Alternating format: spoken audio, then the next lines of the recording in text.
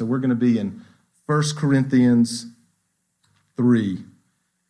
Now, I'm going to read what is really my aim this morning, which is to think of this passage in light of verses 16 and 17. So let me just read that. We'll read the other passages as we work through it.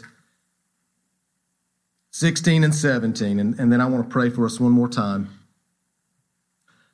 Verse 16, 1 Corinthians 3. Do you not know that you are God's temple and that God's Spirit dwells in you? If anyone destroys God's temple, God will destroy him, for God's temple is holy, and you are that temple. Let's pray one more time. Lord, we open your word this morning as we come as a people, as brothers and sisters in Christ. We do ask for your help. We may come as tired people from much busyness around Christmas. We may be here this morning as those who have a sad time around this time of year in light of those who are not with us. Yet despite all that, we come as people who need to hear from you, and that's only from your word. I don't claim any cleverness. Lord, prevent that. We don't claim to be any great people, just a people who trust in your word. So would you use that for our good? And I don't simply mean just for a good time this morning. I mean for the good of each of us at this church, Crossway Church. In Christ's name, we ask this. Amen. So God's work, God's judgment, and God's temple. Those are the three things I want us to see from this passage. And this is an embarrassment of riches of things going on here. So I don't mean this to be exhaustive. I truly mean to think about this passage in terms of 16 and 17. Do you not know that you are God's temple? Do you not know? Paul is kind of setting this big picture, and then we have these things that work into it. So there's as I said, embarrassment of riches. You can look in this with great detail in each passage, but that's the banner that in some ways I wave over this passage. So let's start with verses 5 through 11. Again, the 3 points: God's work, God's judgment, God's temple. So we're starting with God's work, verses 5 through 11. What then is Apollos? What is Paul? Servants through whom you believed, as the Lord assigned to each. I planted, Apollos watered, but God gave the growth. So neither he who plants nor he who waters is anything, but only God who gives the growth. He who plants and he who waters are one, and each will receive his wages according to his labor. For we are God's fellow workers. You are God's field, God's building. According to the grace of God given to me, like a skilled master builder, I laid a foundation, and someone else is building upon it. Let each one take care how he builds upon it.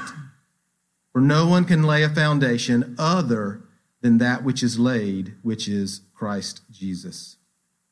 God's work. I wonder if any of you have ever heard of John Boyd.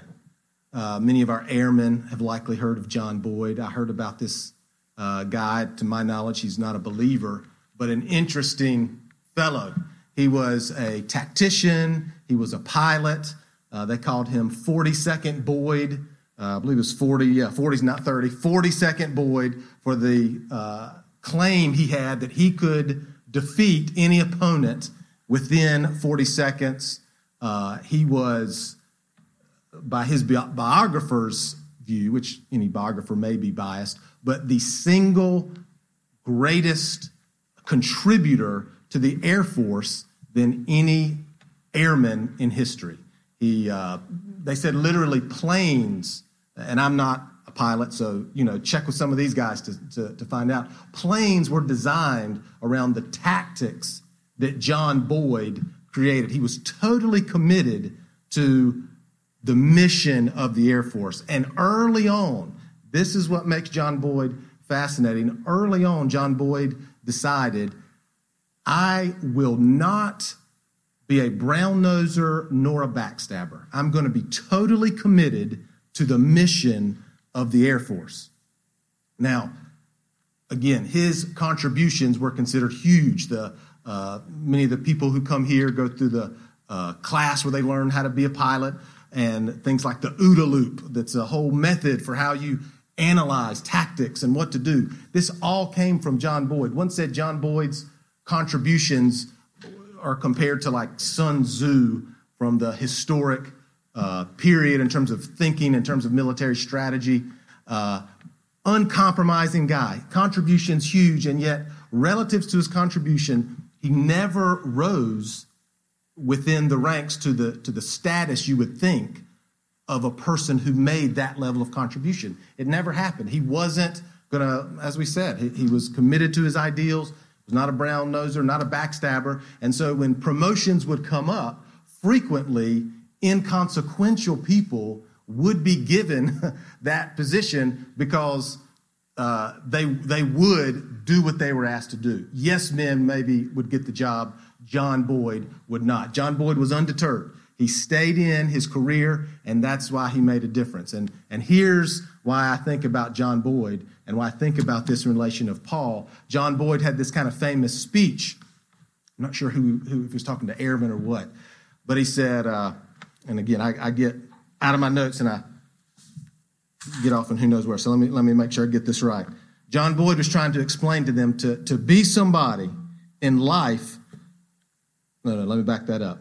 This is important. To be somebody or to do something in life, there's often a roll call, and you have to make a decision to be or to do. Which way will you go? And the reason he said way is because he was speaking in terms of an analogies. And he said, in this hall, you can go this direction and you can be somebody. You know, you can rise through the ranks. You can be a yes man. You can get with the program. You can be somebody great. Or you can go this way and you can do something. You can make a huge contribution, but you may never be anybody. You may be like John Boyd. You may get passed over. It may go to the yes guy, but you will accomplish something. And that was John Boyd's mission. He totally was willing to put aside being kind of a great man in exchange for being somebody. To be somebody or to do something, which do you want to do? I thought about that when we're thinking about Paul, right? Paul, here in Corinth, there's this thinking going on there. I follow Paul, I follow Apollos, and there was this wrapped up in these men, right? And a greatness that they had. And Paul is trying to say, again, kind of going back to verse 16, do you not know? Guys, can you see the bigger picture? I am nothing. Apollos is nothing. You're following the wrong hall. You're trying to be somebody. We want to do something. I don't think humility is entirely the right word.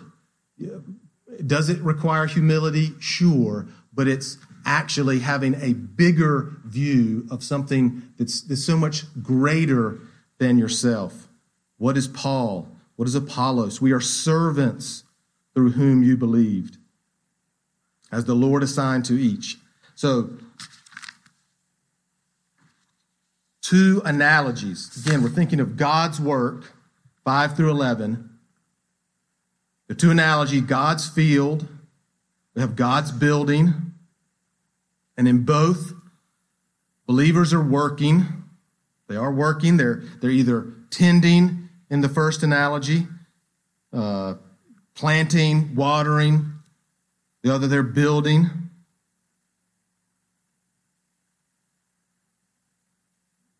The point is, it's God's work. That's the point I'm trying to make. And there is an interesting juxtaposition. You keep reading through verse 6. I planted, Apollos watered, but God gave the growth. So neither he who plants nor he who waters is anything. Only God who gives the growth. So on the one hand, we say, hey, yeah, it's not about what we're doing at all, right? This is This is only about what God's doing. And yet, on the other hand, as he continues, you will receive wages according to your labor. We are God's fellow workers, God's field, God's building. So there's one sense it's not about us at all. And on the other hand, you are the working right alongside God himself, which are those things at odds, maybe seemingly. The point is that God does give the growth, as he says. What we are doing, what we do here, is intensely important, and at the same time, it's not about us at all. The work is absolutely God's work. I wonder if the Corinthians, kind of the tensions there, does it belie the tension that we may have to feel like men, gifted men, skilled men like Paul or John MacArthur, other men who the Lord used mightily, that somehow that these men, these gifted men, and yes, we can thank God for them, and we're glad they work hard. We're glad John Randolph prepares for a sermon, and that's important, and yet it has to be a full faithfulness in God's willingness to use God's means. When we say that Jesus reigns, I think there's a tension to think what we're doing is we're putting up signs. We're going to try to get him elected to a seat with 5 other bureaucrats. And the reality is Jesus reigns now. And Paul is pointing, he's painting this bigger picture of the work that God is doing that we absolutely should take part in. We should. This is not a condemnation of believers working. It's not a condemnation of God, of God's people putting forth effort in what they're doing. In fact, it's that they do that, as Paul uses other places, running races, and we strive hard, and yet with no confidence in ourselves. This is absolutely about God's work. Let me look at something else. The 2 pictures Paul gives. There's a really interesting book by G.K. Beale on the mission of the church as the temple. I think that's the name of the book. But it seems like Paul is making 2 different analogies, right? Kind of, I'm going to give you one picture, and then I'm going to give you another picture. And between the 2, right, you're getting more clarity as I give you these 2 separate analogies. So the analogy of the garden, and then there's the analogy of the building. And G.K. Beale says, because again, we don't think like Paul. Paul was an elite, right? Even thinking back to Boyd, Paul was an elite. He was a Jew who cared about being somebody. He throws it all away. He throws it all away to become nobody, to be in prison, to be shipwrecked, to be nobody, to be a servant, as he says, because he wants to be involved in what God is doing. But he still has this Jewish training in his mind. So whether intentionally, or G.K. Beale says, even it's just so ingrained in Paul that gardens and temples, they go together. That's so throughout the Old Testament. So, for example, if you look in the Old Testament, 1 Kings describes the temple with these things: open flowers, palm trees, pomegranates in rows. On top of the pomegranates are lilies. The courtyard has gourds, lily blossoms, on and on, where we see garden-like images around the temple, in the temple. It's throughout. And, of course, what is maybe more familiar to us is the temple is described, as he has here, with jewels, with gold, with things that show great worth. Another place where we see this, although it's maybe not directly related in the same way, but we still see these things equated. If you want to look at Psalm 92. Psalm 92, or you can just listen if you don't want to turn there with me, either way. Psalm 92, 12 through 15. This is maybe more in the light of the believer, but you see both things present. Verse 12, the righteous flourish like the palm tree and grow like a cedar in Lebanon. They are planted in the house of the Lord. They flourish in the courts of our God. They still bear fruit in old age. They are ever full of sap and green to declare that the Lord is upright. He is my rock, and there is no unrighteousness in him. There you see both the courts of God, the house of the Lord, and at the same time, the plants that are growing in the people, and they stay fresh. The idea of God's work being one that this is totally God's, and even here, even in these analogies, of course, when he thinks of God's work, he does think of the temple. He does think of God's church as we get to the New Testament. So 1, 5 through 11, this is God's work. 2, God's judgment, starting in verses 12 through verse 15. Back in 1 Corinthians 3. Your wife always gives you helpful criticism. She said, just make sure people know where you're at. So, 1 Corinthians, back in 3, verse 12. Now, if anyone builds on the foundation with gold, silver, precious stones, wood, hay, straw, each one's work will become manifest. For the day will disclose it, because it will be revealed by fire, and the fire will test what sort of work each one has done.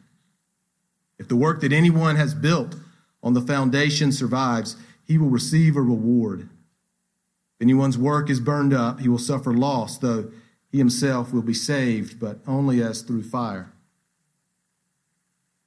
So we had the work.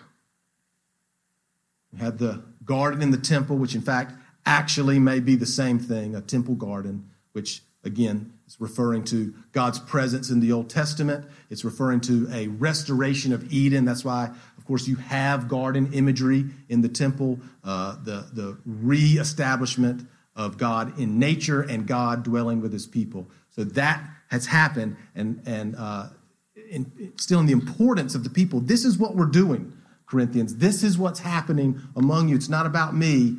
And now we get to God's judgment, where God is saying, because you're working, there is a judgment coming. Who is going to be judged? Now, to some degree, there may be particular application for pastors, of course. Paul, of course, meant this for teachers there in Corinth. At the same time, there is phrases like 13, each one's work will become manifest. That could apply to each pastor, that could apply to each Christian. I think it's fair to say this applies to all members of a church, that our work as a people will be judged. And it will be judged, first of all, which may seem obvious, but we want to make note, our effectiveness, our faithfulness, how we see this church ultimately is based on how God sees this church, not any worldly standards. Hopefully that part is obvious. But what's further is God does tell us, I will tell you how I will judge you. You will be accountable only to me, not to how popular you are, how large you are, how charismatic the people of Goldsboro find your church or America or whatever. But God will judge us. And furthermore, God says, this is how I will judge you. I will judge you corporately. Because the judgment is, of course, by fire, right? The church will come and we will see what materials were used. Is the church regenerate? In other words, is the church compiled of Christians? Beale notes that, as we see a church, even thinking back to the idea of work, this is actually not applying to the false teachers that may exist in our time, in their time, whether you're talking about the prosperity preachers or people who are just willing to to say and do anything to get a crowd. Of course, the Bible condemns this, but this in some way may actually apply to people who are seeking to honor the Lord in their work. They're seeking to do good work. They may actually build on the rock of Christ. They're not way out, out in the shed, built on mud or, on sand. They're trying to build on the rock of Christ. This could actually be people who are trying to be faithful, and yet there is nothing about their work that is truly lasting. It will not stand because it's actually not compiled.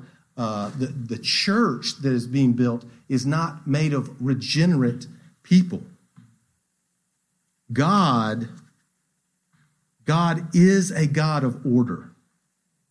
So, and so much you can see, maybe particularly in this day and age, by things like sin. We see it compared to lawlessness and things like this because we reject all authority. But God ordains things in our lives to bring order, because God is a God of order. So we have the family, and as much as we may kick against any type of authority, that structure is for our good. And in the same way, the church is for our good, but the church is to truly be something that brings people to Christ, truly, not in any veneer, not in any hay-like structure that will not actually persist. And the goal of the church is to actually have us ready for this testing, that each of us be ready for this judgment. Another way, even going back to Paul, this elite, this guy who totally thinks Old Testament, he likely has in mind Malachi. So this is you won't have to turn there, but let me just give you some of Malachi that is very similar to what's being said here about the testing of the church in Corinth. This is from Malachi 3 and 4. Behold, I am going to send my messenger, and the Lord whom you seek will suddenly come to his temple. But who can endure the day of his coming and can stand when he appears? For he is like the refiner's fire, and he will sit as a smelter and purifier of silver. And he will purify the sons of Levi and refine them like gold and silver, so that he may present to the Lord offerings in righteousness. For behold, the day is coming, burning like a furnace, and every evildoer will be chafed, and the day that is coming that will set them ablaze, so that it will leave them neither root nor branch. The likely idea here that Paul had was that not all of Israel is Israel, not all in the church, even built on Christ, if it's not truly converted, that will not last. And as a church, the goal that Paul is holding up is we're not just judged on how are you doing, right? Because he says there at the end, if anyone's work is burned up, he may be saved, and yet his work may perish. The people who were a part of that ministry, which I don't know what that means. So part of people of that church. James has said, how many pastors are truly converted and are leading flocks of which most will go to hell? And that should totally make us sober-minded about what we do here on Sunday morning. This is not window dressing. This is not kind of how do we get a genteel polish on ourselves for the culture around us. This is crucially important. God intends to use this means for his people, that they actually make it through that refiner's fire. And as a church, we will be held accountable for how we do one to another. Let me have a sip of water here. I'm sorry.